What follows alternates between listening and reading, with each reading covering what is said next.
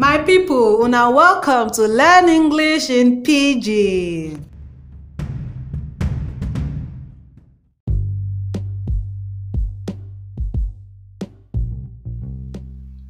We don lay the foundation of subjective-objective case rule last week. We call am background tori.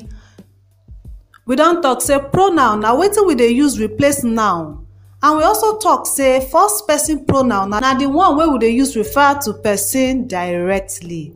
Today, we go dey talk about the first rule wey dey subjective-objective case rules. We dey call this rule of selflessness.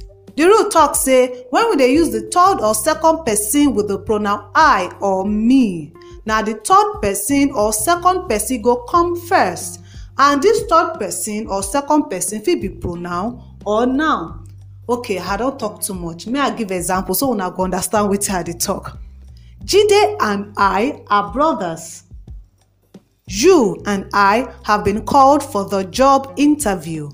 If we see for these two examples, say Jide and I, you and I, then be subject of the sentence.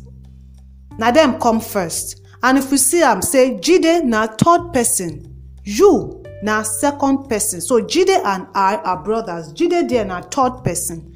You and I have been called for the job interview. You there na second person. Make I give you another example. The man gave Jide and me some money. The man gave Jide and me some money. Jide and me there na the object of the sentence.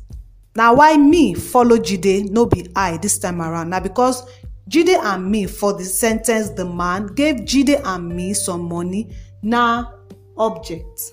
So when we want to use I or me in collaboration with the third or second person, subjective-objective case rule talk say na the third or second person go come first.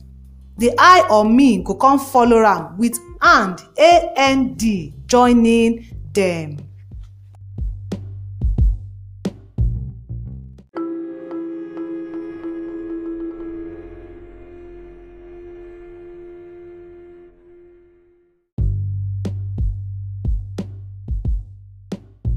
Our takeaway for today na Ludwig Wittgenstein na him talk am. And wetin talk be say wetin dey thinkable dey also possible. Bye.